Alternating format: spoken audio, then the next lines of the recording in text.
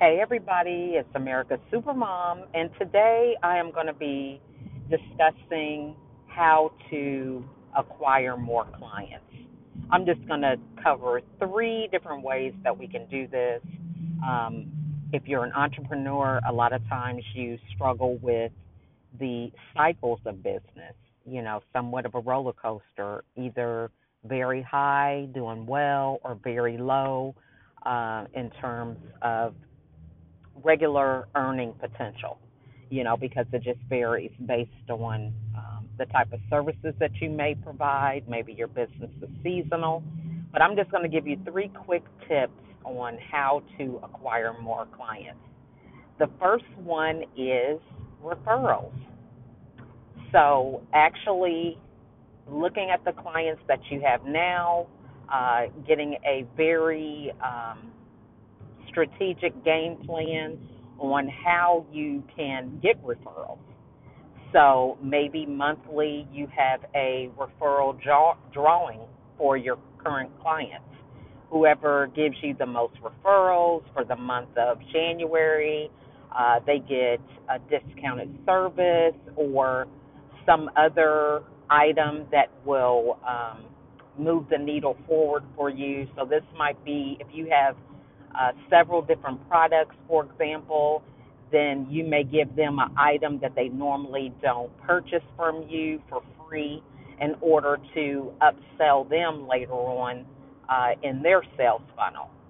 So you can give away free product, you can give them a sample, you can treat them to lunch, gift cards, but usually when it comes to referrals, you want to be able to if you are a small business with limited resources, you want to try to find things that you can give that will actually move the needle forward. So, giving them samples of different products that they don't currently purchase from you, or any kind of souvenir type item that um, markets your business.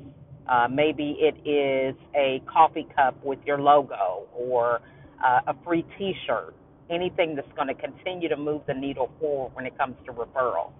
So the first way to acquire more clients is through referrals.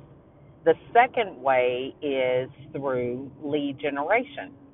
So this could be going to events, you know, um, having a clear, defined um, sales pitch. I don't want to say sales pitch, but your um, way to describe your business. So, not necessarily sales, but you want to stand out where people know exactly what it is that you do. So, if you are a nurse, for example,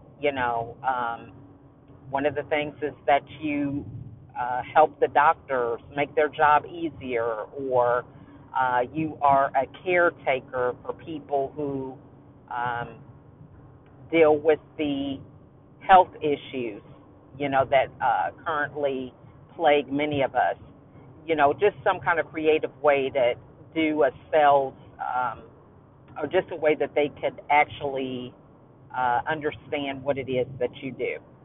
So once you're able to really hone in on what that is, um, lead generation is really key. So you want to actually be able to lead with that when you go to events or functions for your children at school or just anywhere you go. Once you begin to empower yourself to understand what solution you provide for people with whatever problem that you're solving, it just becomes natural to you to be able to discuss openly and freely what it is that you do and what services that you provide. And so this way, anytime that you encounter people, it's an opportunity for you to get a lead. So being clear on what problem you solve, what are some of the benefits for people to do business with you. So if I'm a life coach, I could say, I help my clients sleep better at night. They're not up late at night dealing with insomnia for having racing thoughts. I help give them clarity. You want to talk about what the features are, how their life is going to immensely change as a result of doing business with you. So that's the way that you want to kind of move yourself forward when it comes to lead generation. And then the last thing is follow up, follow up. Go through your list of people that you have met over the past 30 days, 6 months, year, however long it's been. Go back and follow up with those people. A lot of times, many people are ready to do business, but you have to take the responsibility a lot of times to stay top of mind with them. So they have the intention of acquiring business with you, or having a conversation, but the minute they're getting ready to call you, some fire needs to be put out, or some other issue comes to surface. So you want to just go back and follow up with these people. A lot of times, a lot of people have been thinking about you. You've been on their mind. They've been meaning to call you, or whatever the issue is, but you just take that step and follow up. And when you do follow up, have something relevant to share with them. So we can follow up and say, hey, just want to see how you're doing.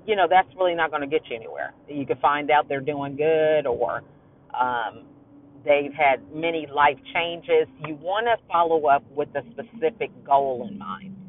So maybe there's a new program that you're offering. You want to share some information about the new year, or about a holiday that's relevant to their business, or maybe you're going to have a webinar. So you want to have something specific that you're going to offer them when you do follow up. Otherwise, you're not going to move the needle forward. So you want to have an agenda. Why is it that you're calling? What benefit can you offer them in terms of following up with them? And you want to have a plan, a product or service or something in mind so that you can close them on the phone call. Because a lot of them, if they are interested in your services, or they've been meaning to call you, you can take that call to action, the next step, with having something available that you can sell them when you make contact with them. So just in a nutshell, those are three ways that you can acquire more customers. The first one was referrals from your current clients. The second one was lead generation, going out to different events or wherever you are, just always being mindful of what problem you solve for people so that you can always be ready to offer your services when you meet someone, or just open the door for a future conversation, an opportunity to book another appointment to tell them a little bit more clearly about what it is you do, or offer a free consultation for them, or whatever the case may be.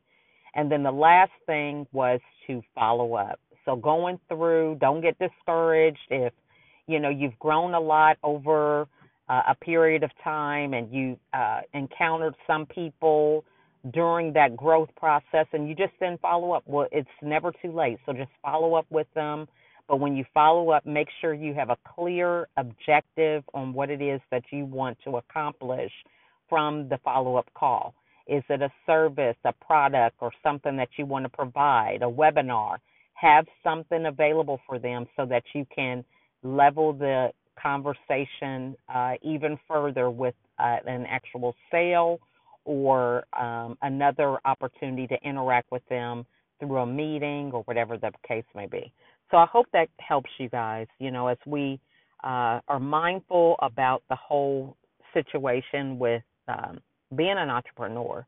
It's something that does go through cycles, highs and lows, ups and downs, but as long as you are strategic and understanding what you can always be doing to acquire clients on a regular basis, it will help with that cycle of business a lot better, because you know what you're expecting, but you're always dealing with a larger pool of clients because you're actively tending to their needs and increasing your sales on a regular basis. So that's all I have for today. Look forward to much success from many of my entrepreneur friends. Blessings. Bye.